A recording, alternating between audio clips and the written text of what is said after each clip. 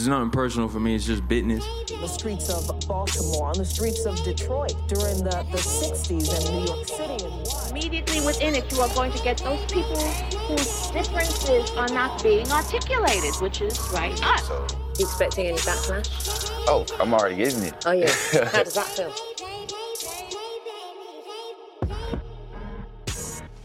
This is Amin Drew-Law, a.k.a. Amin TMK, a.k.a. Amin Habibi. Welcome to the Exit the Matrix podcast, our first interview series. I'm very excited to have three very talented individuals, homies who I've known when they were wee lads, and they've come to grow into be amazing peers. So this is our first interview. I'm going to go ahead and introduce y'all. Is that cool? Yeah. Bad. Start with you, OGB, because I remember our conversation really, it sparked this situation happening. OGB stands for One Great Bastard. He's an MC, spoken word artist devoted to using his art to facilitate the healing of the world. You know, we on that. His latest project, Wild Wild East, which is a banger, is a dive into his life and the lessons he's learned living in the wild streets of the DMV.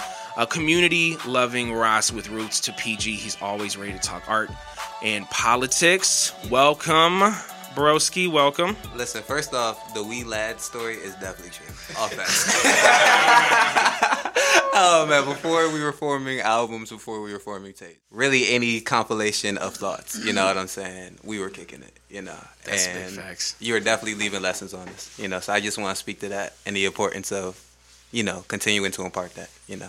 Secondly, what it do? You know what I'm saying? I'm blessed to be here, ganging here, you know what I'm saying? Shout out to Rose, you know what I'm saying? I'm definitely not alone. I don't want to hog the mic, you know, but... Let me keep it moving. Right here to my compadre directly to my right, Baba Herb. Poet, youth advocate, native to DC, has great stages from the Kennedy Center to Sweden, using his gifts to contribute all his experiences for the spaces we share to safely be ours. So let's give a little round of applause to Baba Herb if we can. You know what I'm saying? What's up, Baba? Say something to the people. First off, what it do? Peace and blessings, peace and power. You know what I mean? To all the children of the sun. Humbled to be here. Again, it's Baba Herb. I'm coming from Southeast. Poet, MC, lover of all things true and righteous. Want to shout out, my first poetry mentor, my first spoken word conductor, if you will. Conductor. Yeah. Conductor. Yes, indeed. Multilinguistic with the Yaminery. You gotta give it up. The Yaminery. You really got the best like isms, you know what I'm saying? Yeah, a little syllogism, like, I just come through with the joint that does the thing you needed it to do. You know what I mean? It's all about stationing that incubation. You're in your bag right now. I love it. We're percolating. It's because it's Leo season. I don't want to talk too much about that. We all percolate. Virgos are on the way, but we will have every day in our sun. So next, finally, my homie Sandwise is artist, producer, engineer, songwriter, multi-instrumentalist, born and raised in Northeast DC. Began your music career at age 5 as a violinist in the DC Youth Orchestra. Wow, what a prodigy. And quickly grew your love for music and musical expression. A few years down the line, picked up the guitar, taught himself how to play from YouTube videos, how resourceful in the revolution, you know what I'm saying? Finding education for free in those spaces, you know what I'm saying? That's how I know. You the illest and realest. Has his music on all streaming platforms. New singles, Revelations, featuring the homie Ayotemi, available wherever you find music. Let's give a round of applause to Sam Wise. Talk to the people. Yes, sir. Peace. Definitely blessed to be here with everybody. As we said, from the wee lads. Y'all not wee lads anymore, though, man. Y'all still killers out in the streets. Still definitely a wee lad, trying to stay curious. Always making music about self-reflection. Trying to empower self-love. Really just moving through the matrix peacefully.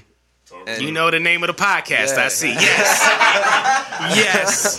Matrix. Transitioning. I love that. Man. I love that. Good. Let's transition. Let's keep it here, Sandwise, and we'll get everybody's here. I think all of y'all talked about being in the DMV is a part of your bios. As a person who's spent almost the entirety of my life in the DMV and you know, my adult years in DC, I know what this city does sort of create a different feng shui in people. You know what I'm saying? The DMV culture in of itself, I feel like is highly underrated and underpaid, if you will. That is you know, the biggest truth. and I think you three are great examples of that. I just wanted, if you didn't mind, to talk a little bit about the experience of growing up in the DMV and everything that brings, and how that shaped you as, you know, an artist, a person, an activist, and so on and so forth. I guess I have the mic, right? Yeah, you do. Yeah. So, I mean, I grew up in Brooklyn, around, you know, in between Brooklyn and Fort Totten. Shout out Brooklyn. Yeah. So I grew up in a very diverse neighborhood, and my parents are not from DC. So for those of you out there, I'm white. If you can't see this, because this is not being videotaped. My mom is from Ohio, and my dad is from Texas. Shout out Ohio. Shout out Texas. Shout out those places. No, that's facts. That's facts. I think something that always comes to mind when I think of, you know, being in the DMV and being in this space, you know, is like you really can commingle with a lot of different people, especially all of y'all have been in the nonprofit world. You know what I'm saying? The nonprofit world is very different than the community space world, and that dichotomy. Is there anything for y'all? You know what I'm saying that y'all feel like y'all could speak to in terms of, you know, living with that duality? One, I was just gonna say, I think it's very hard because you have to separate, I feel like sometimes your artistic self from your professional self, right? Like sometimes what you do to feed yourself or to keep the lights on might not be the same as what you want to do. An example of that, you know, is I've worked at some places where, again, I'm making curriculum for a subject that I don't understand. Right. I'm making tests and I'm making grades and I'm making a whole lot of classwork on a subject that I haven't even personally studied myself. You know what I'm saying? A lot of times we are put in those spaces. Whereas when you perform, right, sometimes that's just to pay for your studio time. Sometimes you making that curriculum is just to get back in the studio and leave the message that you wanted to leave when you were in the classroom. At least for me, I find it personally hard to sometimes hold back what I really want to say in the classroom in the moment because of, you know, you don't want to cross certain lines. You don't want to offend anybody. You don't want a sponsor to feel uncomfortable, you know, so you can't say everything that you want to say in the space. When you get home, when you get to the mic, when you get to the music, you know what I'm saying, then you can unleash. I saw a tweet the other day, and it really kind of took me aback. I had to call it facts, and it simply said, professionalism is racist. You know what I'm saying? And I think just because that's what you're talking about. You know what I'm saying? You're talking about, I come from a long background of youth work, just like y'all. You know what I'm saying? So clearly, I worked with y'all as youth. But I come from many years of that, and you know, there's so many times you have to make a situation look better than it is unethically, yes, so you can keep your job, even if it goes against your personal beliefs, right? Even if it's like, yo, I would handle this situation completely differently if I was in my house. I would handle this situation completely differently if we were at your house, if we were at school, if we were in a place where I could speak to you in a way that feels communal for us. Sometimes what feels communal for, again, a one-on-one interaction, or what feels comfortable for people that know certain lingo or know certain language, it might be completely different than the corporate structure, right? So I feel that tweet completely when we talk about professionalism. And it's so intense in the DMV, you know what I'm saying? Like that nonprofit world, that the charity lobbyist world, you know, in K Street, like it's just so prevalent. Because they all walk down the street together. You know what I'm saying? I mean, you know, if I can be frank, you know, my mom worked for NIH for about 20 years. You know what I'm saying? So immediately off rip, my family has a deep history in government work, right? You know, she's an administrator there. She, you know, did amazing work. You know, shout out to Ma, right? When I leave my immediate neighborhood, you know, the families that struggle, and this is just in Prince George's County, right? This is Oxon Hill, about 15 minutes from D.C. The families that would struggle the hardest weren't the families that had government jobs. You know what I'm saying? They weren't the families that were at NIH or, again, like my family, which, again, creates a certain privilege. Certain families weren't able to do that, right? The entrepreneurs, the small businesses, right. You know what I'm saying? You go through fluxes. Have to, I mean, you know? Not to interject quickly, but, you know, like, so many people are unable to get government jobs from a myriad of racist Facts. Bullshit. Facts. You know what I'm saying? So it's very selective. Yeah, it's that clean record is definitely lucky, and I think that's the privilege you're talking about. You know what I'm saying? Anyway, I digress. Keep going. I just wanted it's to okay. No, because that. my mom, spotless. I don't think she's been arrested any time in her life. So that's a miracle, really. It is. I mean, as a black woman, first of all, again, Hey, my mom just turned 50 July 12th. You know what I'm saying? Of this year. For 50 more, yes. For 50 more. You know what I'm saying? Let's keep it going. So shouts out to that. But I agree with you. You know what I'm saying? If you don't have a spotless record. If you've never been, and this is for even a traffic ticket, right? If you have anything on your record, it's hard for you to get a job. You know what I'm saying? And again, in DC,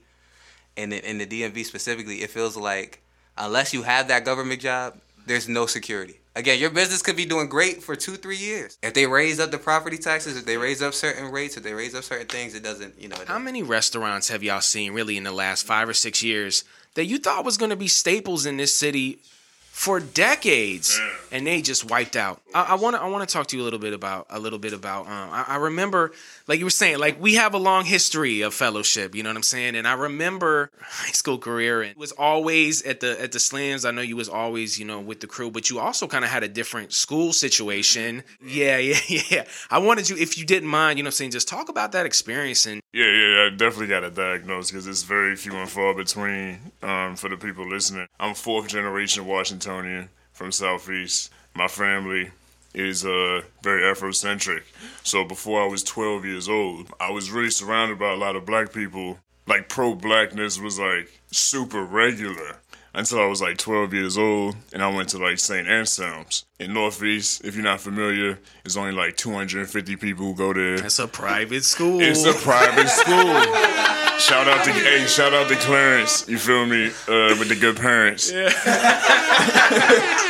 Like living like Clarence with the good parents. You feel me? Going to Southeast. I live in like a certain environment, right? But then going into school every day with people who just, I don't know, man. They just lived a totally different lifestyle. Bethesda, didn't know Bethesda existed. I'm trying to tell you, before I was 12 years old, it was really like 295 east of the river, like Pennsylvania Ave. I'm trying to think about like those. My life was really harbored into that one area.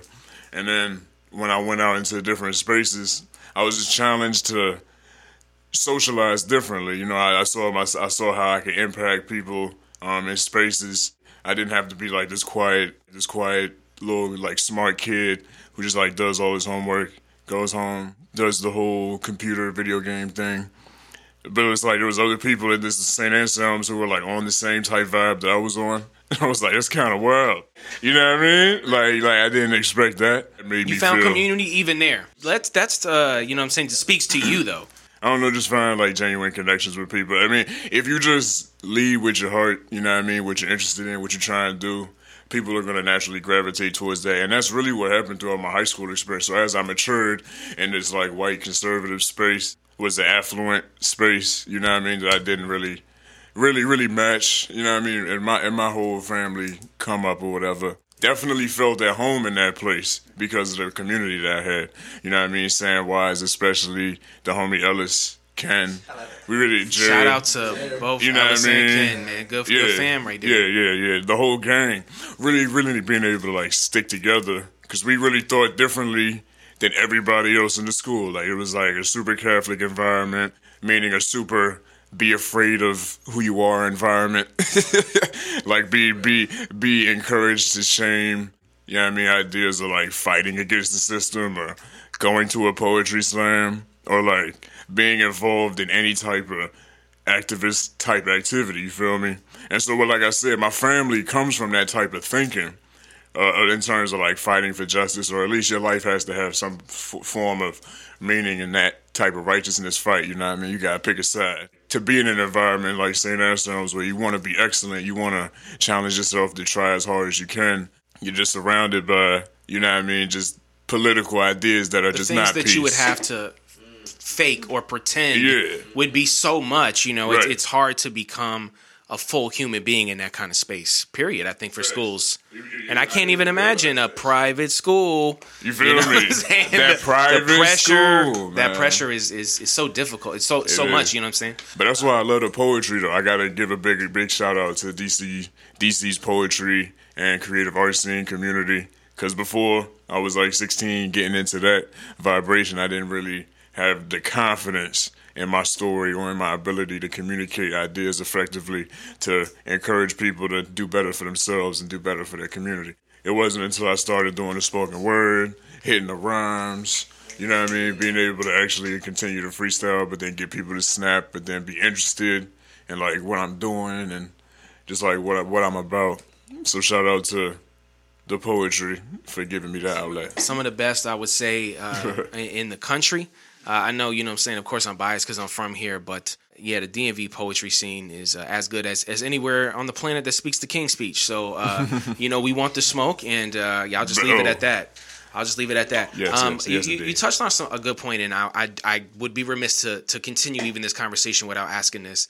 I want y'all to talk about OG Council, how it came about, and, you know, kind of what it means to you. And also, we were talking a little bit earlier, like checking in with each other, dealing with this expectation of being great. We all kind of grow up under this like toxic masculine shit where it's like uncomfortable to have conversations with each other, show our emotions other than anger. You know what I mean? I want to talk about what OG Council is and what it means to you and how it helps mitigate that uncomfortable toxicity and kind of moves towards that non-oppressive brotherhood that we really want to see. No doubt, indeed. I can definitely speak first. I mean, in terms of OGC, this is the inaugural, I guess, brotherhood collection of just brothers who are interested in bringing people together using art and genuine expression. Basically, it's like me and then all my friends from the poetry and from St. Anselm's coming together. And so how the whole OG, you know what I mean, thing and the whole council, like names and stuff, comes about is definitely a fun story. So it's hilarious. Story time, yes. So we take out like trips down memory lane, right? Okay. I'm gonna put a little flashback music in the background. I'll be like, oh, that's gonna be love, bro. That's gonna be love because it's definitely a story, bro. So we had, I think, LTAB of 2013. Everything kind of. What's LTAB? Just tell the people. Oh my god. Because we in 45 states and 14 countries. Right. So a lot of people don't know. All right. So Louder Than the Bomb, man. LTAB. It's a competition. It's a high school competition. It originated in Chicago, I believe, and it has come to the DMV in the form of a high school poetry slam. It's a big one though. So all the schools from DC, Maryland, Virginia, they all get their teams formed in their high schools, and then they come out one day and just slam, right? And so the best team that has it, you know what I'm saying, they prepare, they do cadence, they show teamwork, they show camaraderie, you know, usually they take it, but the entire message is just about communicating your truth in the most authentic style you can. Again, the points usually never matter. It's usually the message that transcends, you know what I'm saying? That's what it's supposed to be about. That's what it's supposed to be about anyway, you know what I'm saying? And so around this time, Louder Than the Bomb, 2013, my senior year of high school, everything starts popping off for me personally, you know. And in terms of that, I mean, like I start performing, I start researching and finding more things out about myself. I start leaning towards being Ras, or, you know, what other people would consider Rastafarian. But I wasn't really moving in that every day, you know what I'm saying? It was like I had these thoughts, I was moving in that, but I wasn't really, you know, cementing that. At Louder Than the Bomb, I met this man to my left. You know what I'm saying? 22 Baba Herb, yes. For the people on the radio. You know, for the people listening, you know what I'm saying? I had the great pleasure of meeting this man, and we kind of instantly hit it off. I think we started talking like the first day, and we did not stop, you know what I'm saying, rapping and building that day. I didn't realize at the time that everybody else, though, in the council was kind of floating in and out of Louder Than the Bomb. You know what I'm saying? Like Thomas was a DCU slam team kind of recruit. He was there at the time though. He was at the Louder Than the Bomb proceeding, so he was around. I don't know if I saw you there that year, but I saw Sam. I started seeing Sam, Ellis, and Ken more frequently shortly after Louder Than the Bomb. Like they would just start inviting me to stuff. He'd be like, "Yo, come out. You need to come meet these people. Like these people are really cool. These people are really lit." And at the time, we didn't have a name for it. You know what I'm saying? It was just like, "Yeah, these are my bros." You know what I'm saying? Like they're cool people. Like we're super necessary. Hang. As that started forming, I was talking with Ken and Ellis one day, and I was just kind of like, you know, Ayane's kind of the link, you know what I'm saying? Like we were looking at each other, you know, we were realizing like a nexus for the entire scene, yeah. You know, just kind of, you know, kind of the linchpin, right? Kind of the pillar. And I was talking to them, and I was like, man, you know, I like, you know, everybody that I'm seeing in the slam scene. Don't get me wrong, you know what I'm saying? But I feel like when I talk to you all specifically, right? Like we get to build on, like I feel like I'm really building with people that I've met my whole life. Which is crazy. You know what I'm saying? I hadn't met these people. I hadn't seen these people even do their poetry yet. And I feel like I'm comfortable enough to, like, you know, talk about things that I hadn't talked about with anybody. You know, and I felt that it was the same way there. So we kind of built upon that. You know, we kind of had a a funny kind of initiation, and the rest kind of took off from there. We started just freestyling and hanging out together. We would go everywhere together. Oh my God. And Sam, if you want to speak to that, you can speak to that too. But we just started hanging out everywhere. Oh my God. Yeah, y'all were inseparable. Here comes the gang. Here comes the gang. If one's coming, all of them coming. It's like the trickle down. You see the waterfall. Enter the room. Yeah, Right. and we actually talk about. Well, I'll get to that later. About energy, like gravitation. But I remember a specific conversation one night after 14th and V, one of those open mic sessions, and I think it was me, Ken, this man OGB. I'm not. Maybe someone else was there. I mean, a lot of people were there. You know, I know. There was probably the world was watching. The sessions, Malcolm yes. X Park, the sessions, the legendary Shout out sessions. Malcolm X And I just Park. remember Ken, OG Counts. I just remember that name, and you were like, "That's the one." That's the name, because we haven't. Wait, so Ken came up with it? Ken came up with. Okay, shout out Ken. Yeah, shout out to Ken. Let it be known. Shout this man out. Let it be known. And Just invoke his spirit right now. the name. Oh my! I think the greatest part of the council is we're all like mind link. We say Zelda. You know what I'm saying? Zelda. Yes. First of all, that's something nobody else has, bro. I cannot say that in any context, and anyone would understand what I would say. Sometimes even mind link people don't understand that. And It's like almost like tribe, you know. It's like sometimes your tribe could be all scattered through the diaspora, you know what I'm saying? But when you meet the tribe, you kind of like, oh snap, my ancestors might fuck with you, you know what I'm saying? So right, you know, or mind link, I like that too. You know what I'm saying? It's definitely anyway. past lives if you believe in that. I definitely feel. I really feel like what brought us all together was where we were all at individually in our lives. Specifically, I feel like we were all starting to question, you know what I'm saying, kind of what we were being told by our schools, by like people around us, you know what I'm saying, but not in a way that was like, oh, we're about to burn down town hall, you know what I'm saying? Like, Yo, so you know. so real quickly, you asked this question to me. If y'all don't know, OGB is also a facilitator, you know, and Facts. you know, we definitely gonna have under the description all the ways you can link with these fine humans. But a question that I see you ask a lot is when you feel like the system first failed you. Yeah. So my question to you is, when did you realize the system was created specifically to fail you? Oh my God. All right. So those are two different places. All right. So I walked. Right. All right. So We exited the Matrix and you found out. Right. And now when you was like, oh shit. Right. It's all some bullshit. So I need you to know that like I always felt like the system was designed to fail me. I need y'all to know in school real ones know. You feel me? And You know, they always questioning. every genius, every person who breaks the system or who develops something that transforms lives goes through school and are looked at as a problem. You know what I'm saying? Or are looked at as a nuisance. And I need you to know that my entire 12 years was that. Like, from the time that I was in kindergarten, like, literally, like, parent teacher conferences, You was first a grade. menace. Oh, I was my a menace. goodness. Because I would just question my teachers all the time. You know what I'm Talk saying? back. That's what they say. Ask a question. Is talk back. You talking He back talking too much. back. Yeah. And so I realized. He do that at home, too. Your phone, you done fucked up And now. so, to answer the first question, I realized the system had failed me specifically when I walked across stage and I realized nobody's answers made sense. Now, my English teacher, not to say that like they didn't make sense in terms of like, you know, knowledge. Like, of course, they're teaching me, you know, how to read. They're teaching me, you know, core curriculum. They're teaching me certain math equations. But I'm saying in terms of like what I can do that feels authentic, that doesn't make me feel like my soul is being depleted for these dollars. Like, can you offer me something like a job, a training, an internship, you know what I'm saying?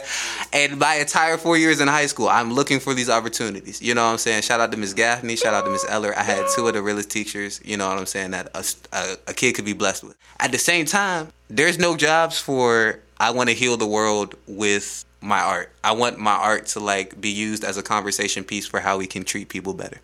There's no career path that like that instantly, you know, matriculates out of that. You kind of have to form it yourself.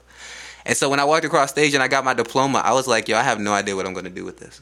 I looked up, you know how you get it and you shake your principal's hands? I shook my principal's hands. I'll never forget it. I looked at the lights and I was like, yo, I have no idea what's going to happen in like 3 or 4 months. We cross.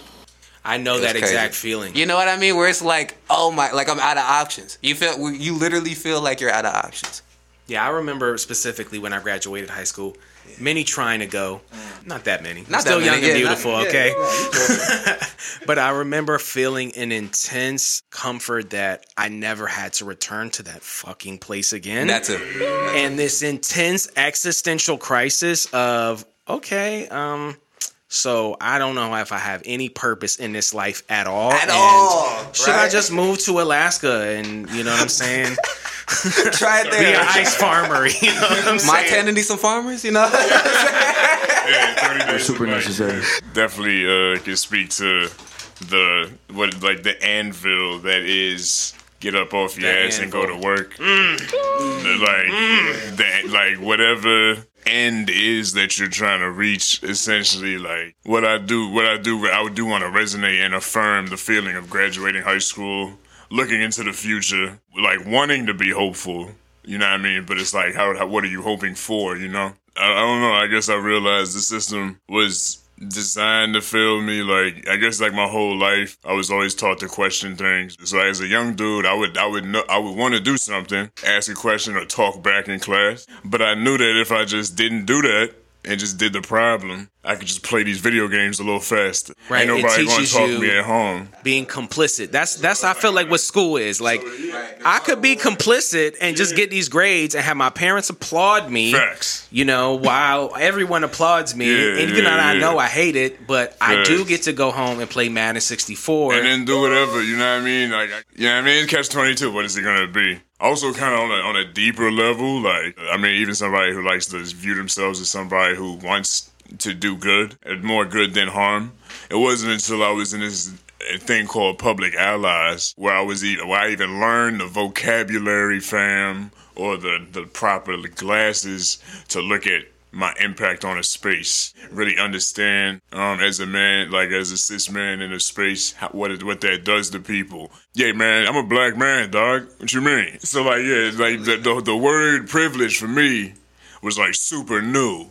You know what I mean? It's like, and I had to learn that. Even though I grew up like rejecting the system, like my family would teach me things that like to look up to certain freedom fighters. It was always on the same, on one track of thinking. Protect the nuclear family, nation building, you know. I don't know, son. I feel like that's white supremacy's effects on how I can even build liberation. Like the fact that the elders in my community are telling little girls in the African dance class that they can't do certain moves because they gyrating and stuff like a that. Purity complex kind of thing, which is steeped in white supremacy. That's what I'm saying. I'm like, that's not African. No, that's not where we from. That's not.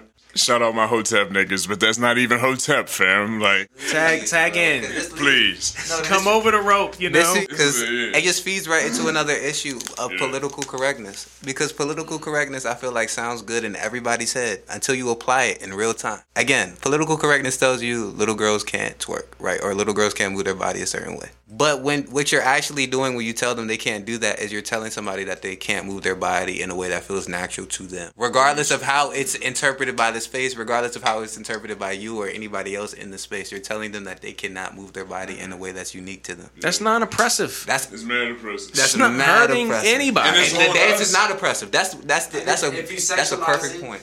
Ooh. Unless you sexualize it, yeah. Hold up. Because I was thinking when you first said that, I was like, a lot of like dress codes, like a lot of stuff like that. Don't be sexual, like victim blaming and putting the blame on a little girl for being sexual. Why are you attracted to a little girl is the real question. Why, but a part of that is also the Matrix. You know what I'm saying? Advertisements, the way that everything is framed as a commercial society. Because we're just surrounded by all of that all the time. So that shapes the people in power shaping that, which is shaping everyone else, which is then shaping. It's a vicious cycle. Sam was bringing a good point. You know, I think about this often. Like, when's the last time y'all went a day without seeing an ad? I don't know. It's rhetorical.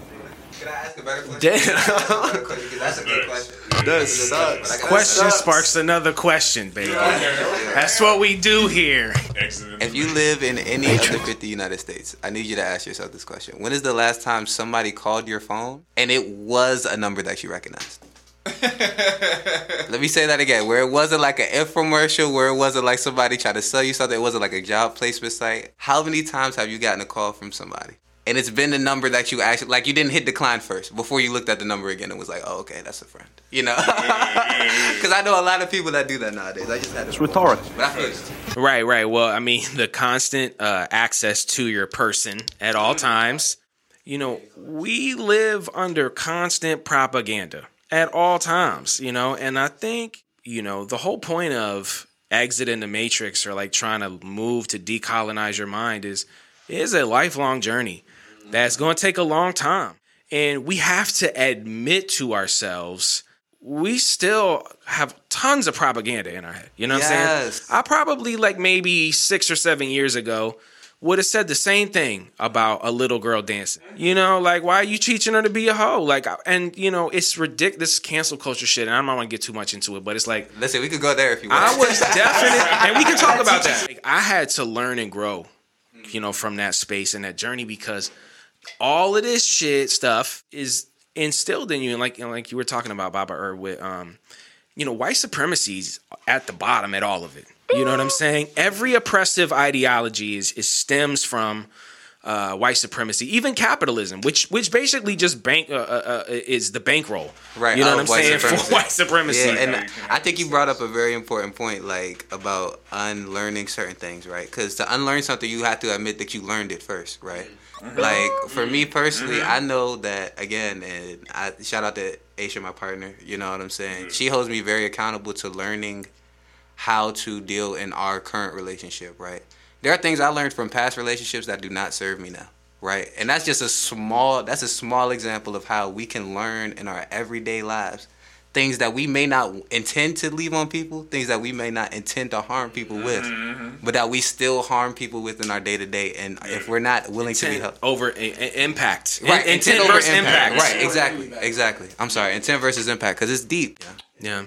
I was, and just give me this was one thing I was talking about specifically, you know, with my homie Mo Man, my great and lovely Leo co-host. Shout out to Mo Man. Yes. Peace to the girl. My big broski, you know what I'm saying?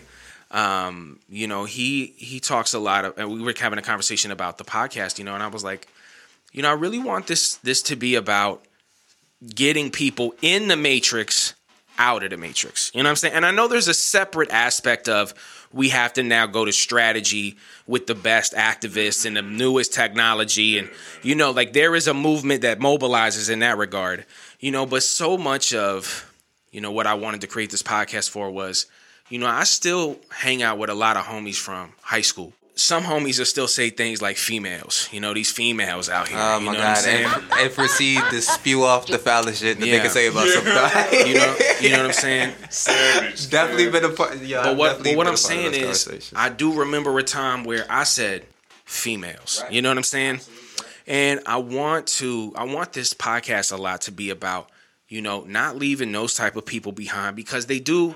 Folks really do just need help unlearning, you know what I'm saying? And some people are toxic, you know what I'm saying? But again, what do we do with those people? So it's steeped in the concept of transformative justice. You know what I'm saying? Okay, let's talk about that. Like not throwing people away, right? Like that's what it is. Because to walk somebody through a transformation is to be there with them the entire time, right? You gotta be there with them when they break, and then you gotta be there with them to build them right back up. You know what I'm saying? And that takes an extreme amount of patience. You know what I'm saying? That's not what people pay $1,000 to, $5,000 to, right? That's not something that's ever going to make you financially wealthy, right? To be patient, but it's worth so much in terms of a human, right? A human quality and a human need, right?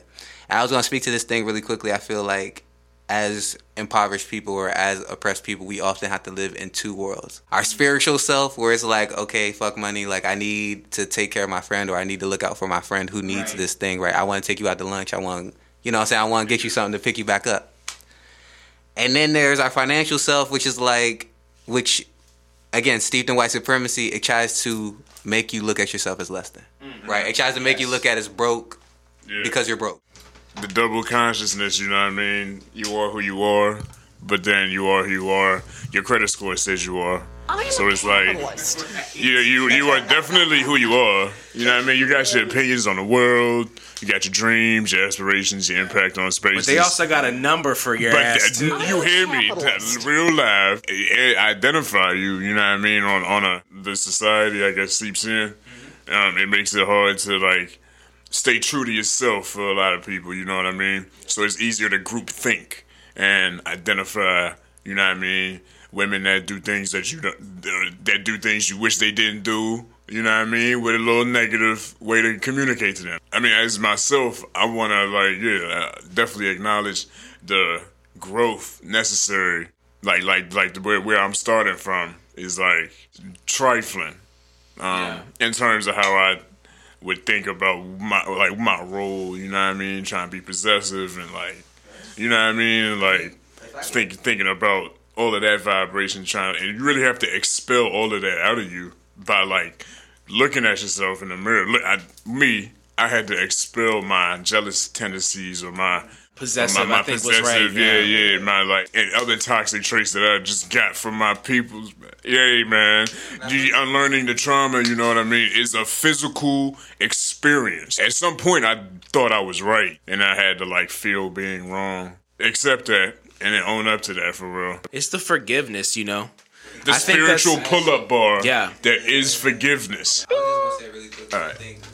I think Take your time. You don't gotta say it quickly. Take your time. Nah, I appreciate We got, you, bro. in the words of Loaded Lux, we got all night. We got all night. They need to hit us. Nah, but Foolish. if I could. Grown man boss is something Loaded you Lux, gotta man. deal with. Shout out, Sorry man, to get shout you out off your. entrepreneurs. I know you was on a it's cool. poignant Nah, moment, man. I'm so sorry. I'm right back at it because it's still we still loaded, right? It's still loaded. I think the thing that's important is to understand that like we have to have patience with ourselves when we're unlearning, and then we have to have people around us who are patient enough to not only be like, okay, not only did you admit that you were wrong, but you admitted that you were wrong like a month ago. It's time to start changing, right? It's like we need people who are able to do both sides, who can lead by example. Like you said, admitting when you're wrong. I know for me, I used to watch a lot of anime. I used to watch a lot of cartoons. I had a deep hero complex. You know what I'm saying? You see I think a woman's in trouble. And again, I want to emphasize think, because superhero movies, superhero films don't show you the rationality behind actually saving someone, right? They're not like, excuse me, do you need to be saved? They just go saving, right? Savior complex, steeped in whiteness. But anyway. Steeped in whiteness, right? Okay. I think to some degree, all men of color have a degree of that. I know I had a really deep concept of that, right? Where I would rush to the defense of my friends if I felt like they were wronged, or if I felt like, again, a female in my community, especially with females. More so with females than with, with brothers. I would rush to their defense instead of letting them or giving them the autonomy to allow me to defend them, right? And I think we don't teach that. That's part of unlearning, again, our societal stuff, right? Is giving people autonomy. I think about this idea of like protect women, and women can protect themselves, It's about the empowerment of people and not this reinforcement of chivalry, which is toxic AF. I'm telling you. Steeped in whiteness, you know what I'm saying? Steeped in whiteness, yeah. Some of the hardest people that I've met are either femmes or femme-identifying. Right. I'm telling you, man. Yeah, I'm telling you. So can I, permission to pivot on the subject, if I may. I would be remiss if I didn't talk about the art that these three incredible human beings do. Hold on, OGB. I see you trying to pass it to Sandwise. We gonna get to him. Absolutely. Walk me through it. I'm with you. In your bio, you talked about Wild Wild East, and my baby. I remember even hearing the title and being like, "Dang, this is too clever to be not massive." It's too saucy. I appreciate that, Yeah. bro. Because, one, me. For people who don't know me, my family's from Georgia. A lot of my family's from Georgia, so shout out to the South. Shout out to the South. You're going to hear it when you listen to the tape if you haven't heard it. You know what I'm saying? You're going to get a lot of Southern feels. Right. It's with a little the Southern DMV feel. vibe, that's dangerous. That's dangerous with the city, right? You know what I'm saying? And I think, you know, one thing I tried to do with this tape was not limit myself to one sound or two sounds. I wanted each track to be its own thing. You know, that's kind of how I've looked at music. Blessings to Sam, you know what I'm saying, being multi-talented. He made the majority of the beats on that. It was love, you know what I'm saying? But also, I think what I wanted to leave people with in the message was not just my personal growth or my personal experience, but like, yo, look how wild it is. Like, can we just take a second? Like, the title kind of is meant to be that, the attention grabber. It's like, yo, our time's not wild, son. Like, I get it. We've all been down on some hard times, yo. But like the last 2 or 3 years, son, it's been a little wild, you know what I'm saying? Right. You got to throw the second one in there, and it takes it to a whole new level, you know, and I've been blessed, you know, to get the response and the feedback from all that, but it's been love. I hope our listeners go out and take a listen to it. OGB, Wild Wild East. Listen, you don't have to, you know, but you're missing out if you don't. What I'm saying is, you know how I get down in this thing, you know what we do, it's all drip, you know, everything we do is drip. And we move in a non-toxic space, but of course, you know, the drip is there regardless. And something, and just before we get on Samwise real quick, go ahead. Something I think you do really well is you paint a picture and you really not heavy-handed with the bars. It's the simple, but it's also, I'm telling a complete story through here. It's such a natural vibe. Like, when did you kind of find, and I know y'all are reacting, so y'all know exactly what I'm talking about. You know, what, like, kind of when did that flow come into...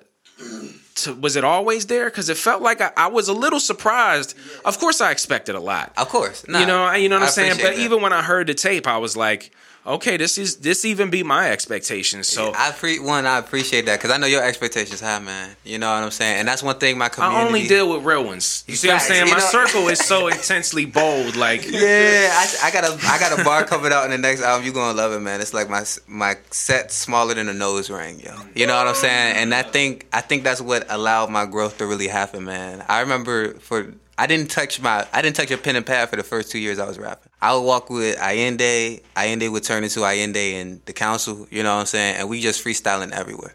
You know what I'm saying? I'm not writing down any of these bars, though. I'm not trying to memorize any of these I remember bars. those sessions, okay? You know, I'm trying to come back. You know, I know you know. You know, I'm trying to tell the people at home, you know what I'm saying? But I was amongst the crowd. Yeah, no, you were definitely also contributing bars. Definitely contributing some bars to these sessions. You know what I'm saying? But over time... Ain't nothing changed either, you know what I'm saying? Exactly. No, it's still...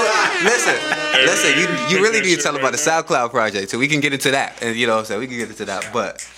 Also, I was just going to say, man, you form your style in that. You know what I'm saying? Like, you form your style in, like... Through the fire. Literally, just put myself out there. Just being like, yo, I'm going to put this 16 out here. This random 16 out here. Do you like it? Are you going to react? And if you don't react, I know I should probably come with something hotter the next time that I spit on this mic. You know what I'm saying? And so, I approached... When I started writing, when I started crafting my raps, and I get into it with Aisha all the time. She tries to... She's hilarious. Shout out Aisha. Shout out, you know what I'm saying, partners that help you with your creative process, man, because they're rare. Non-toxic partnerships. Non-toxic partnerships. With decolonized mind humans. Okay, yes. Man. Okay, because the growth is infinite. I'm telling you, because the growth is infinite, man. But she reminds me not to be so critical of my creation process. But the reason I'm so critical is because of the people that I'm around. You know what I'm saying? Like, I can't half step when I got... You know what I'm saying? Sam in my camp. I can't half step when Baba Herbs in my camp. I can't half step when Amin's in my camp. When Pages, shout out to Pages Matan, man. He taught me how to write. This is the man who literally, like him and Miss Taught me how to write too. Salute OGs, man, for real, yo. Pages really, yo. Yeah, Pages. He's been on the podcast before. You know, y'all heard him.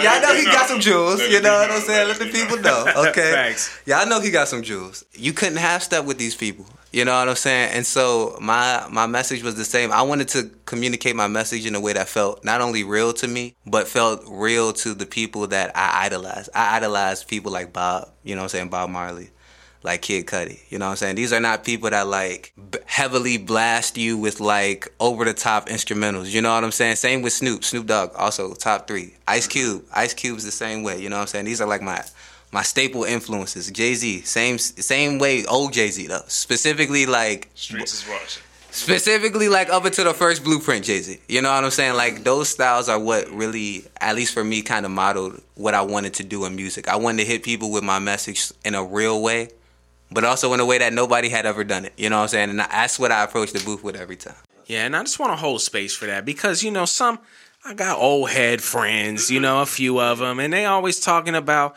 you know, these new guys, man, they don't know the history, you know, they don't dig in the craze. Hey, yo, it's not everybody, I promise you. I feel like they don't know the history, fam. They don't know Like, the history. I'm like, son, who's Terrain? They can't do the knowledge, bro. Facts. Yo, so yeah, shout out hip hop, son. Anybody trying to act like people born from the Gen Z or the millennial or the fam, just remember we got Google. And we have our research powers. So I would argue, fam, I would probably know more about certain jumps than people who lived during the time. If you was on some like, your shit was probably limited to where you was at, fam. Guys, and this is the other thing. I had to let it be known. Nah, because this is the other thing that's really important. You know what I'm saying? Ageism is also steeped in white supremacy. You know what I'm saying? And ultimately, when you do that, you know what I'm saying? When we talking about limiting people, you know what I'm saying? Based on experience, based on how many years you've been on this earth, right? Your knowledge base, right? It's just so limiting because, again, my favorite music is still the oldies. You know what I'm saying? Yeah. Like, I've been listening to a lot of new music. You know what I'm saying? There's been a lot of new music coming out this year, but I say before July, you know what I'm saying, most of my music was still coming from the 90s, you know what I'm saying, early 2000s. It's a great era for music. It is. Why you know, leave? Why leave? I tell people all the time. Because there's a whole rich culture in there that you still don't even know about. You people have never heard EPMD drop a rap. You know what I'm saying? How many EPMD people? Was my that was my first. Wow. Listen, I know my mom was a joint called Crossover. That was the first. You know that joint, right? I know, bro. Old school, old head over here, baby. But this is what I'm saying, man. Old souls live in different vessels, man. Old souls live in different vessels. Sometimes it don't look the way that you wanted to look, right? But when these people appear, right, when you see a Baba Herb performing on your stage, when you see a Sam Wise performing on your stage, someone who's actually doing what you want, y'all also got to support them. That's my challenge to old heads who also have an issue with certain artists that pop. Because the artists that are popping because they got old heads and other people in their community supporting them, right? And it might not be the message you want to put out. You know what I'm saying? Now, if you want to talk to me about what I'm putting out, about my message, again, I have no problem sitting down with that. And I'm sure my homies are the same way. You know what I'm saying? That's a different conversation, though, than, you know, supporting people. We got to choose who we support a lot better. So we do have young artists out here doing work. I don't know how young y'all are anymore. Y'all getting old, your damn selves. Nah, since you got the headphones, I want you to do me a favor, OGB. I want you to talk about this man Sam Wise's come up because oh my God. I remember specifically, you know, I remember we were talking about this Sam Wise when you came to the crib in the cloisters. You know what I'm saying? Bring that up. The survival came good, so I'll let you do it. I'll let you do it. Now let me introduce her first. Let me introduce this girl. Real quick, because this man said something in the bio that I did not even know about him. You know how you hear somebody's bio and you're like, damn, you really did that? He's really nice. Right? Yeah. Right? So when I found out he's been playing the instrument since 5, I was like, bro, that's crazy. But it makes sense because when I first met Sam did not show any of that. I didn't see Sam as an instrumentalist. I didn't see Sam as like, you know what I'm saying, as like someone who was playing any instrument. Sam was just a lover of poetry. That's how I first met Sam. Sam was so much humility. So much infinite amount of humility. This is a man who again, I'll let him introduce himself on certain things. But this is a man who's done so many great things, who has performed so many great places. And he will still go out of his way to seek other people's messages, as a way to complete himself. As we all need to. We all need other mindsets, other thoughts, other people's performances. Sometimes people's energy can inspire new energy in us. You know what I'm saying? And I've always known this man as a great receiver of that. That was when I first met him. Then when I found out he did music, you know what I'm saying? Shout out to Keith, our homie Keith, you know what I'm saying? Another member of the council, you know what I'm saying? More talent, you know? Gang, you know what I'm saying? We need 6 sessions to get the whole OG council. Let's make it happen, just okay? The whole season, right? Before we really exit it. We literally could not fit in this room. I know. Yeah. Y'all don't know. We live and direct from Northeast. This is the spare room, you know what I'm saying? It's a little warm in here, but, you know, still our rise, baby. Facts. And listen, I need you. If we was in there, it would be straight Wu-Tang. Facts. And I need you to know the studio that we were, like, that Keith and Sam would record their music, would show us their music, would unveil their music, would perform their music at, was very much like this. You know what I'm saying? Your basement specifically. You know what I'm saying? Garage, we all know that the life. garage, the closet. the bathroom, Yes. the chair with the hood on top. Yeah, the back seat of the minivan that we Not took the out minivan. You remember that joint? Yeah, the backseat. And like you sat down and you couldn't help, but you were already leaning back, like because it was just. People pass That's what out. I'm. You passed that. He would pass out at like perfectly right here, like take up no extra space, like hit like Right. perfectly I'm not square, saying like Straight bro, Poindexter in the like, joint. straight up Poindexter. Why are you so symmetrical when you? So, you know what I'm saying? You done fucked up now. You got that. Hey, real shit though. That's just trauma though, man. People just sleep anywhere. I just fall asleep. They be like, "Oh man, he fell asleep on the ground the other day." Bruh, Extreme poverty. the shit is not that odd for me, fam. You know, something I want to talk to you about, Sam West, because now we on you now because we got a lot to talk about with you. You know, that humility that we talked about and that active listening we were talking about earlier before the podcast. I think you do that really well, and I think not only are you an incredible artist, but that humility made you, I think, also great in just terms of composing music. I want you to talk about kind of where your career took off from there and kind of what you learned along the way, if you don't mind. Well, I mean, I just want to go back to the freestyle sessions.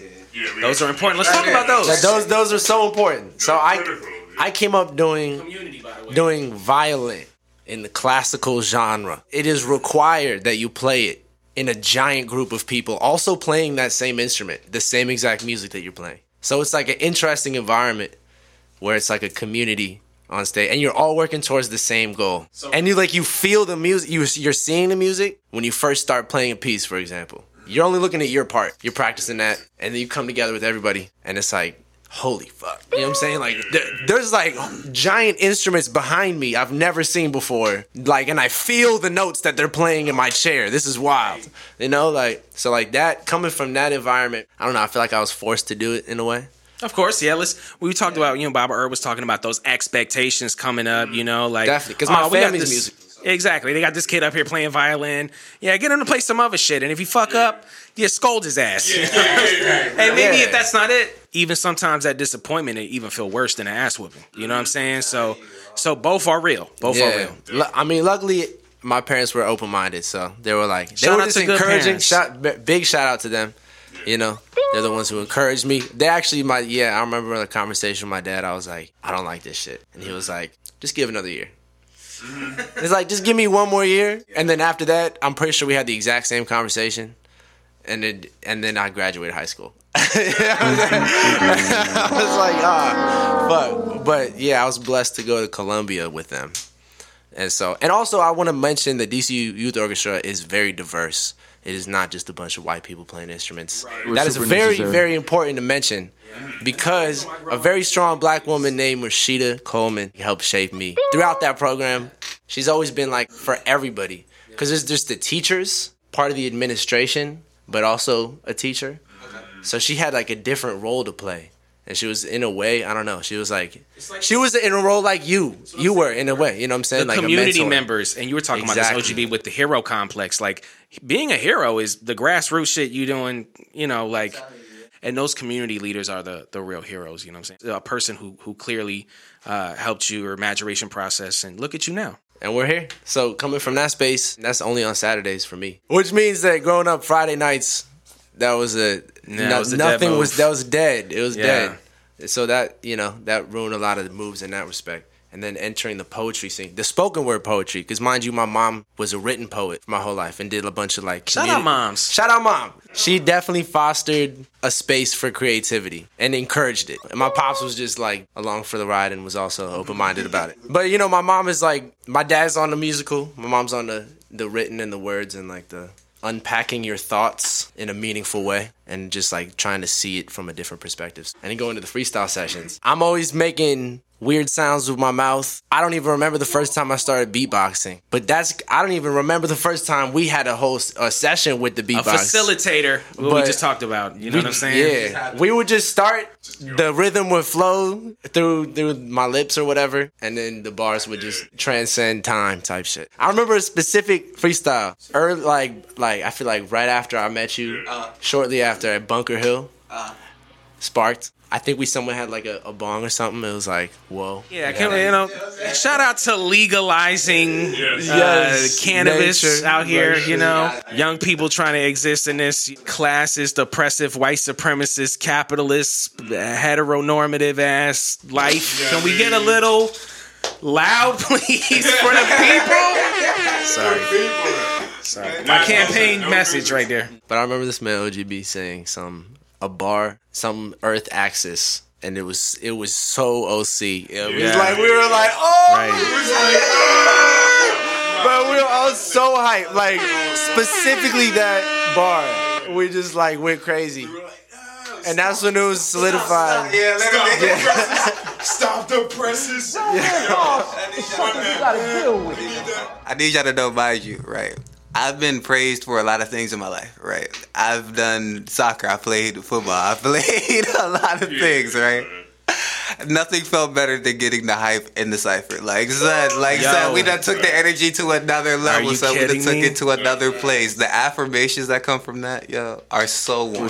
They always talk about like the athletes the fighters when they come out in the big title fights. Like, damn, I shook the whole cypher, bro. That's better than any. You never know the feeling you get when you kill a cypher. You just gain triple social currency, right? And you walk out of there really like, right? I really might be the nicest. That's a fact. Facts. We talk about superheroes showing up, That's a superhero's job, Putting the right words on the right situation at the right time. And dipping. That is a power. And then leaving. Not overstepping. Because the other part about the cipher is it's communal. Everybody's voice is important, You know what I'm saying? Yeah, because especially a lot of people want to hog the mic. I want to just keep going because they're like, oh, I'm nice. We started Maybe the it's game, a confidence we never thing. got to Maybe finish. Who knows? Maybe they truly are just vibing and don't know when to not catch the vibe. Because a lot of people, and we recently had an issue with this, a huge issue with this. But seriously though, an entire podcast one day about cipher etiquette. Yeah. So there's an unwritten rule. There's an unwritten feeling. I feel like you can't even like know when it happens because some people is shorter, some people is longer. But there's a feeling of you got to pass it off, and it's a weird energy when someone tries to take it, and it's also weirder if there's no mic and someone just starts spitting over you. We cross. Cipher etiquette, I don't know. It's just so polar opposite. Because, like, the first ciphers I went into were, like, you got the vibe, you going to keep going and keep going. And then if somebody really just going to cut you off when you start, slipping up. If you slip up on a word or if you just, like, have the same type of rhyme. If you just have the same rhyme scheme for, like, 3 lines, somebody might be like, all right, it's getting mundane. I'm about to come in and spit the Liu Kang and whatever else. Then they get slipped. And it's like, I came from that initially. And so it was wild just rapping with my bros. It was like somebody was rapping like what Sam was talking about. It was just like, you just know when you try and pass that jump. Or then you know when the jump needs to be passed. And that's how you incorporate that like communal like conversation essentially. And it's like we really have this stream of consciousness, but for this stream to continue into continue to feed the rest of the land or whatever, everybody has to allow their streams to flow into the jump.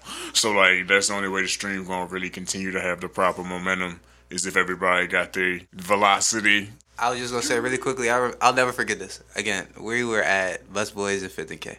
This is one of the only times we've ever been like 9 deep at Busboys. Yep, you definitely do. You definitely had a picture. 9 deep at the Busboys. So we're all sitting on stage. You know what I'm saying? It's nothing personal for me. It's just business. Oh my God. We step outside. God bless those people that had to deal with you. I know we were definitely loud. Shout out to Busboys staff.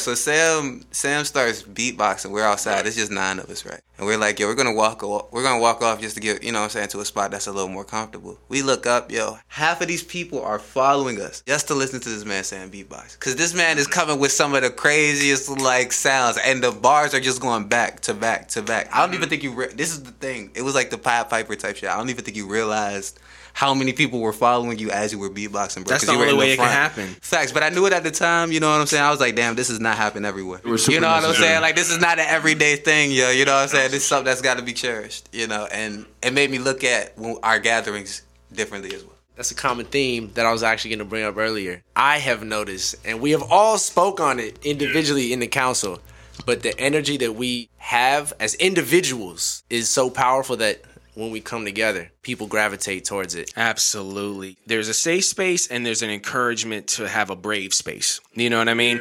And when you are in a space where people aren't just sort of pretending to want to have a good vibe, but the energy is actually there, it's innate for people to pick up on that. Something that I would say y'all do as artists that I would highlight for other young artists really is just about going into art spaces and having community with artists, because that feeling is what makes you want to create. And that, I want to also, the poetry scene, that's that whole vibe. That's literally what the open mics are for. Like, I didn't know, I wasn't a poet. I was coming from music. I never even wrote words down like that, except for class. And then, like, I see people expressing the most rawest emotion possible in a space that's accepting of that. Not only is that person powerful for just doing that, the whole environment just breeds a certain chemical reaction. Okay, so to your point, in this art situation or this life situation, you got to recognize, like, that's real joy.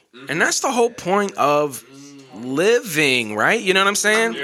So these moments that we're experiencing that connect us with ourselves, you know, it's the exploration of self. I feel like that space that y'all saying y'all were creating, when people see how comfortable y'all are and how the culture is encouragement, you know, it might be somebody's first time. I think that's the one thing I noticed from the first time I ever did a poem, was how well I was received, regardless of where I went. You know what I'm saying? And that was whether it was Spit That, that was whether it was Arena Stage, shout out Spit That, shout out Arena Stage.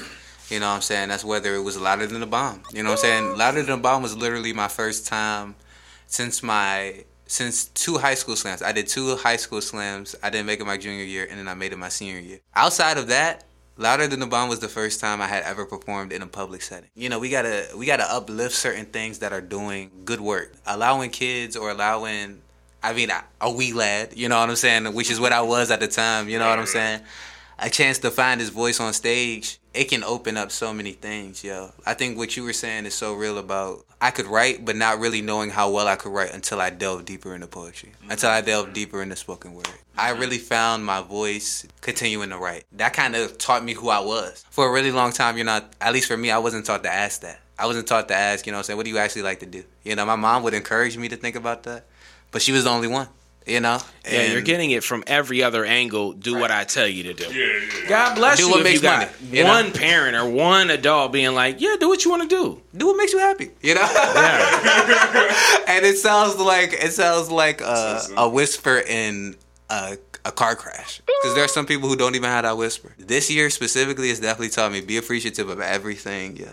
You know what I'm saying? Be appreciative of everything and everyone, yo. Because we don't know how long we'll have it. I want to pivot real quick, and I want to get y'all opinion on something. I don't want to say that during these times or whatever, you know, like, but you can't sort of deny the impact over the BLM movement over the last 6 or 7 months, you know, and specifically with this city, the one of the biggest news stories that came out of DC was Mario Bowser's Black Lives Matter painted onto the street. Where has this last couple of months taken you, you know, just in terms of what I was mentioning and sort of your own reality?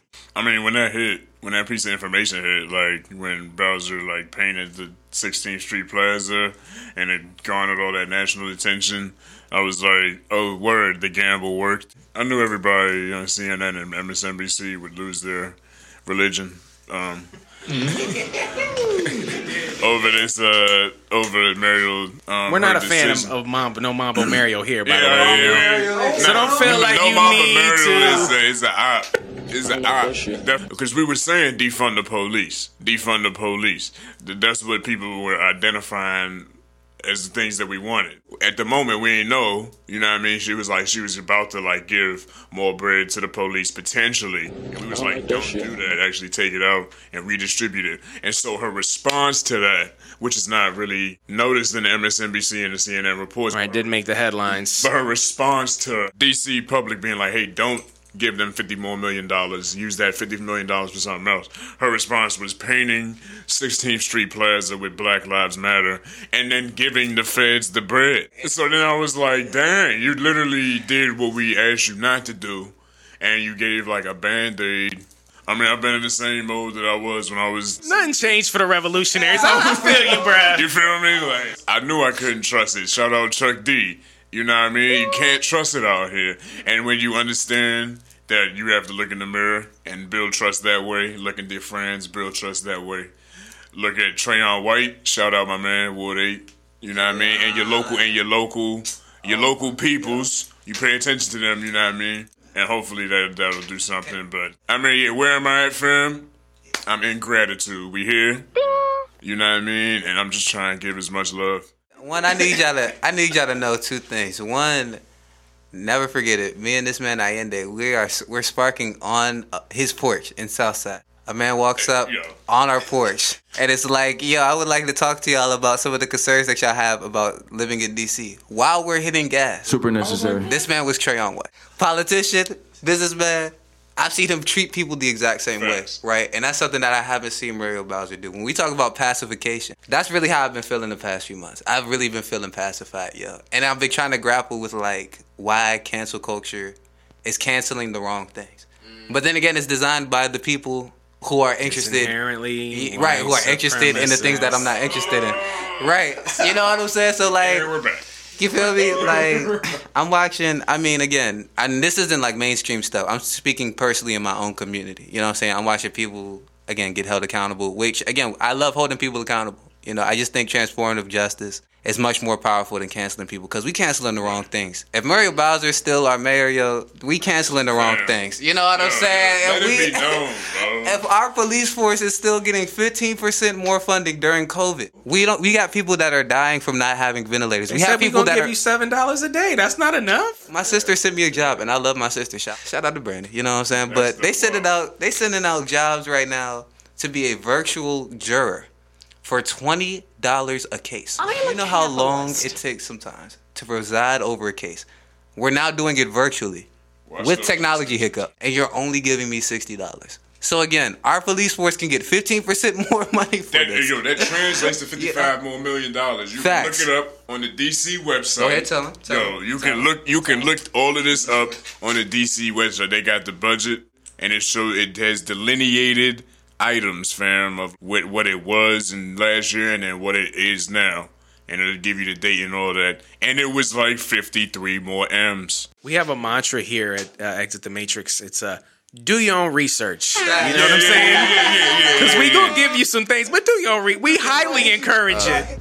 DC has one of the highest gentrification rates, and in part because of Muriel Bowser. Yes, because she's completely in bed. I tell you, this man is brilliant over here. What? Did she say she never had mumbo sauce? She tried it. No. She didn't grow up. Also, what kind of mumbo are you eating? Because as we all know, mumbo sauce is a variety. And you have to. There's places. There's only places. I respect the variety of the mambo. You know what I'm saying? Like, I'm always open for what I do. Got favorites, okay? But what I'm saying is, sometimes what's magical is when you go to a new carryout, you like, I wonder what kind of mambo I'm gonna get. You know what I'm saying? Like, it's a mystery.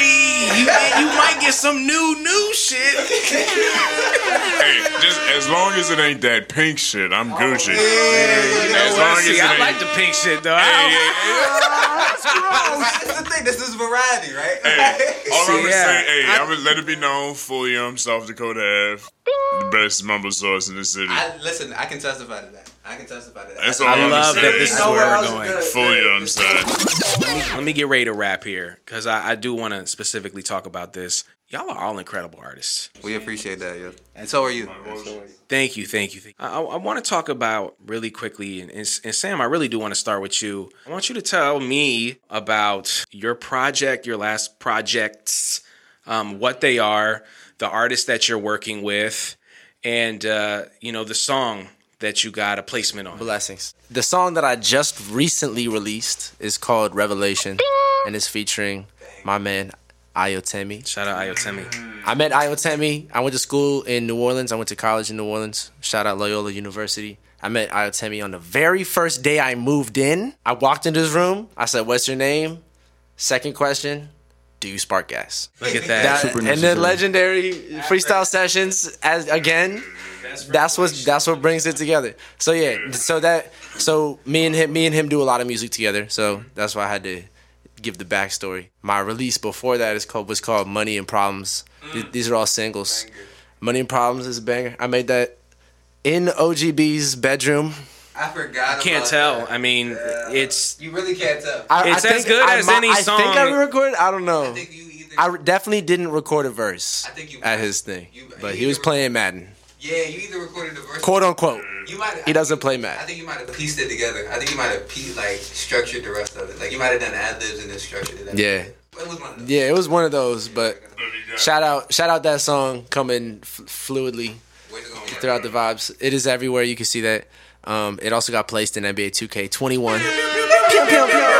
Coming out. Shout out United Masters for the placement. But you know what I'm saying? We could talk about their business practices in a different time. Get your bag though. We're proponents of get your bag though. Okay, you know what I'm saying? Like business. And upcoming things, I guess. Before you know what I'm saying, pass the mic. I have an EP coming out called "I Think I Know What I'm Doing." Projected in September. At some point in time. We'll see what the label says. At some point in time. We'll see what the team says. You know what I'm saying? This shit. Independent label that I own type shit. No. We'll maintain your own ownership. You know what I mean? Yes. Super necessary. Yes. So, yeah. I mean, I'm always creating with endless people in a variety of ways at any point in time. And I'm always open to collaboration if I have the time. Try not to stretch myself. Nah, take care of yourself. You know, you can't produce the good stuff unless you're taking care of yourself. Everybody, you know what I'm saying, can't be rewarded with the juice at all points in time. That's true. Juice is fleeting. You know, juice is fleeting. Sauce is forever, though. Sauce is forever. So. Jim's getting dropped. Right back to Mumbo. Okay. Oh my God. Yeah, OGB, if you wouldn't mind, tell them about Wild Wild Easton again, where they can find it, and any I don't know if you can drop the exclusives or anything. I can tell y'all right now, the next project. I'm gonna start with the next project because I'm really excited about it. It's called "Praying You Make It Home." It's kind of impactful to me because it's going to be larger than the EP that's out now. Also, we don't have no 360 deals over here, so please support that tape. That's called Wild Wild East again. And stop telling me there's no good stuff. Look, I mean, it's right here under your nose, okay? Right, come on, man. It's right here. I vouch for every project. You got people plugging it right here. And listen, that's on every platform. That's Apple Music, you know what I'm saying? That's Spotify. Everywhere you find music, you can get this joint. You know what I'm saying? But Praying That You Make It Home is something that I'm putting together with the homie Sam Wise, with a couple other people. Vanguard, shout out to Vanguard Productions, man. They're a band in Annapolis. They're dope as fuck. They make great live instrumentals, and then they chop it up and put it on their computer. You know what I'm saying? Which I know is like, it doesn't sound that revolutionary in 2020, but like 10 years ago, so we like, need that. You know what I'm saying? That shit was incredible. We still need that. You know what I'm saying? Get you a live band. You know what I'm saying? Shout out to Analog. Exactly. Also, we got, again, websites. You can see me on Squarespace. One great website. You know what I'm saying? If you want to book me. That's so clever. This guy. Yeah, it's all so one brand. Clever. One great. One great. It's all going to be great. It's all going to be great. I promise. Super necessary. And it's, just one. But not one. But it's all of us. That's right. the message, Ultimate mathematics. Yeah, exactly. It starts with one, but it's really all of it. That's really the spiel. I mean, I got a book of poems, hopefully, if you know any publishers, if y'all know any publishers in your community, any booking agents, you know what I'm saying? I'm trying to move that book. I'm working with an artist right now. I'm trying to get them to make the image. I'm going to take that package and send it to people and see if anybody wants to put it out. Exit the Matrix podcast at gmail.com if you would like to publish OGB's upcoming manuscript. I guarantee you it will be fire. We'll send it to you. I promise you. Okay, I'll forward it right we're down to send you the whole script and let you know what it is. Because the proof is in the pudding. And I know people need it. You know what I'm saying? Yeah. The response to it has been love. Same with the music, and that's all you can ask for is people to receive it in a way that is authentic and real. You know what I'm saying? I think when I started this music, one thing I always told people was I didn't aim to get rich. You know what I'm saying? I aimed to be self-sustaining. The difference in that is that I get to enjoy my art as I make it. You know what I'm saying? I'm not making it for an end product. You know what I'm saying?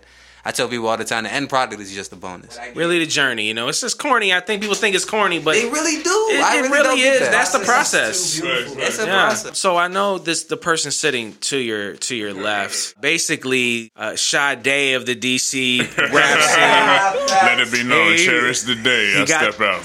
He has the incredible voice and also releases a project every 10 years. You know what I'm saying?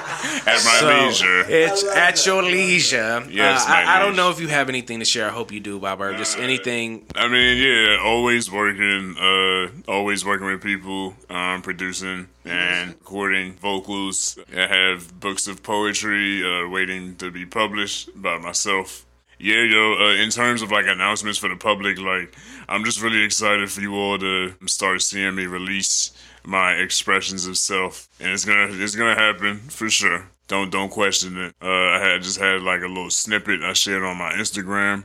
If you want to follow me, it's Baba Herb, BABAHERB. Let's do that right now. When you on your phone, wherever you put at. your phone out and make sure you follow that because that's where all the information on when I'll be releasing my music and trying to connect with everybody. But I like to keep it suspenseful. You just gotta catch me out here. Keep the people waiting strategy, you know what I'm saying? That JLX, exactly. Yeah, so let's get out of here on this one. Where do you want to be? Like where are we going? Where are we growing to? Like where's your end game? To speak on that, and I want to start with you, Bob Urban. We'll work all the way around to Sandwise, but you know, where's your purpose at, man? Like where do you want to be? Where should we be? We need to be present. I feel like a lot of pressure right now to take your mind to, I don't know, just like fear, allowing like fear of like what's going on to like populate or even like just the uncertainty of things. And so I just want us to, well, I know for me, I'm working on being present. And so what that looks like is saying thank you a lot, trying to give more.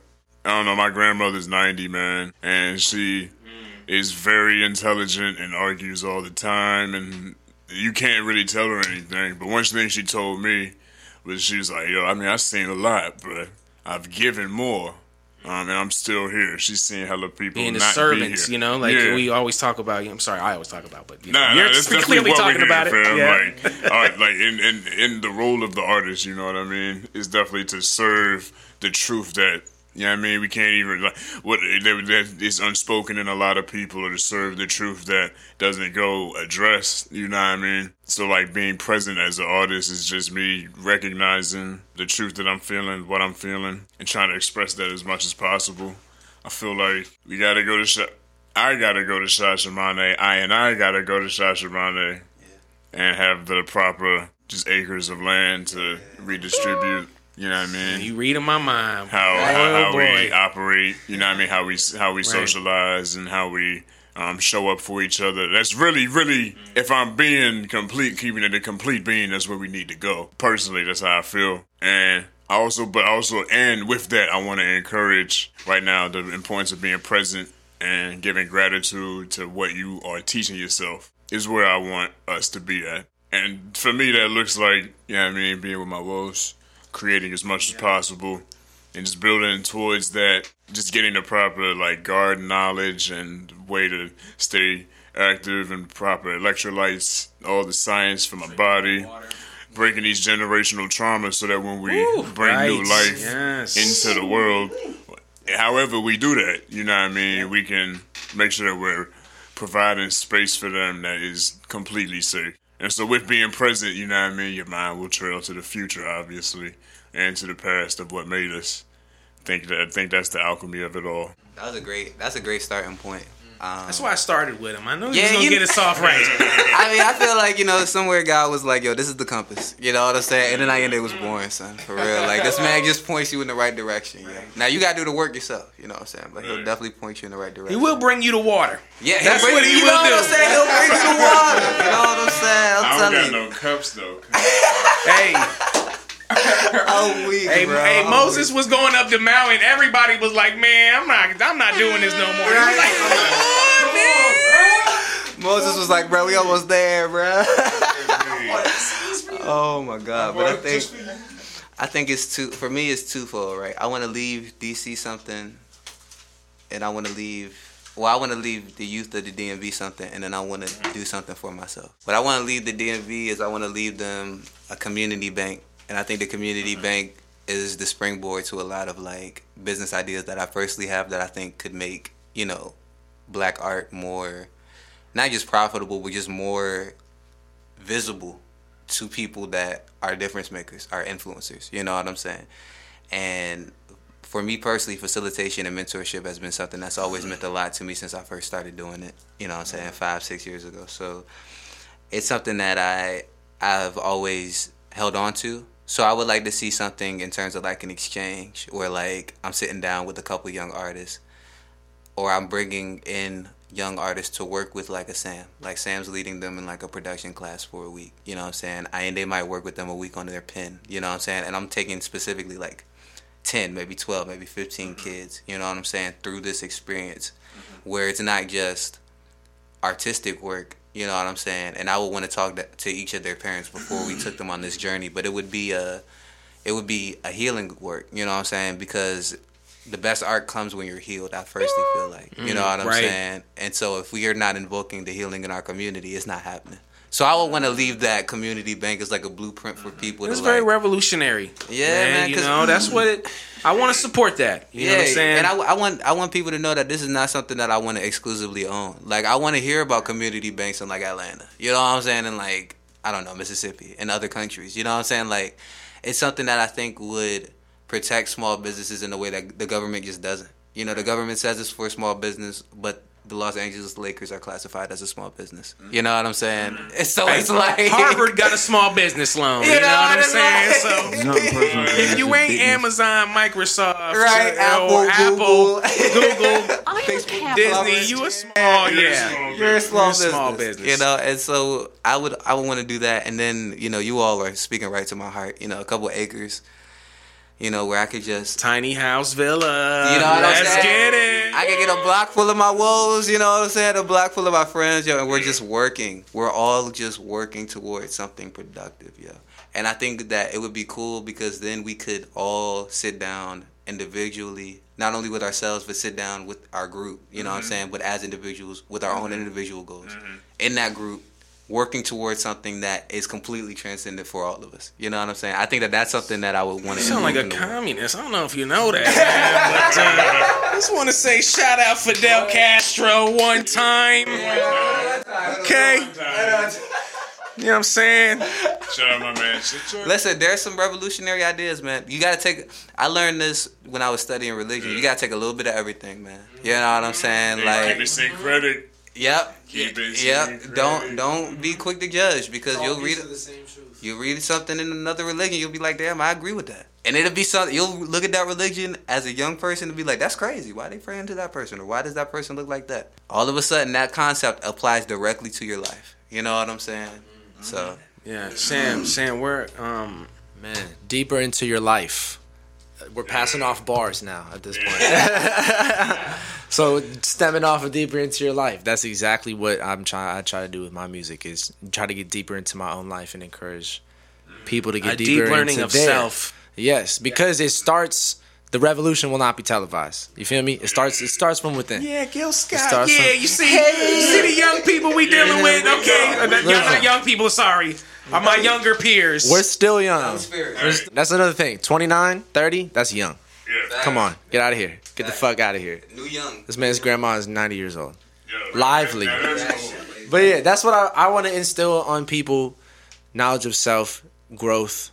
And it may manifest and will and is manifesting in various different forms of giving people knowledge that I may have. You know, even I feel like I'm also still learning. I feel like I don't have limited knowledge. I don't have that much knowledge. So, you know, do your own research, to quote a legend. You know, I'm here for community growth only. Only. Let me repeat that. I'm only here for community growth. Too many people have been trying to just leech off the vibe and try to pull from it and be like, bet, I'm an individual. I always think of it like, like they know not what they do. You know what I'm saying? Like, they just still living in that propaganda. Well, anyway, I want to thank y'all so much. I think this has really been a great conversation. Man, can we thank you for having us? Is that allowed? Incredibly humble. Thank you. For real, man. The dream. I appreciate this show because it's such and I want you to know I'm also an active listener. You know what I'm saying? So like, I enjoy the exchange. The free exchange of ideas. You know what I'm saying? The no judgment. You know what I'm saying? The no shaming. You know what I'm saying? Right. Y'all really allow free ideas to flow. And this can be the first of many conversations. Please have us back. Please have us back. Absolutely have us back. Yeah. I think this was even just like your tape, OGB. It was even better than I expected it was going to be. You know what I'm saying? You did even a better job. That, man. I appreciate it. I'm going to make sure to put all the ads, so on and so forth, in the description for the podcast and every place that super necessary. We will produce this great audio. Exit the Matrix Podcast. .com. Exit the Matrix Podcast at gmail.com. Send us your questions, your comments, your concerns, even the trolling. You know what I'm saying? We welcome it all. Like again, one of our mantras is we want to smoke. You see what I'm saying? So, yeah, the revolution's on the way. We want the smoke. Clearly, my circle is dangerous. Do you really, you know what I'm saying? Facts. Matrix Podcast on Instagram. We're getting heavy on there. And I think the interview situation, it went great. I just want to give a big round of applause for Non-Toxic Brotherhood. Okay, I don't know if you. Maybe they weren't aware that we out here loving each other. You know what I'm saying? Just want to put that out there. Yeah, man. We got to start normalizing men of color really quickly before we leave this show, man. Men of color, we have to start normalizing what it means to not be hard all the time. You know what I'm saying? To soften up. Not even our physical state, but our emotional state. Well said. Two non-toxic brothers. Be like water. Be like water, right, man. Be like water. Yo. Yes. Any final words before we get out of here? I want to thank everybody for taking a visit to the Danger Chamber. He's in his bag. And the District of Creation where we be doing it. Kane Tankerous. Baba Herb on Instagram, everybody. I'm Amin Drew Law, a.k.a. Mean Team K, a.k.a. Mean Habibi. Next level with his next level. Exit the Matrix Podcast. Gang, stay hydrated and stay woke.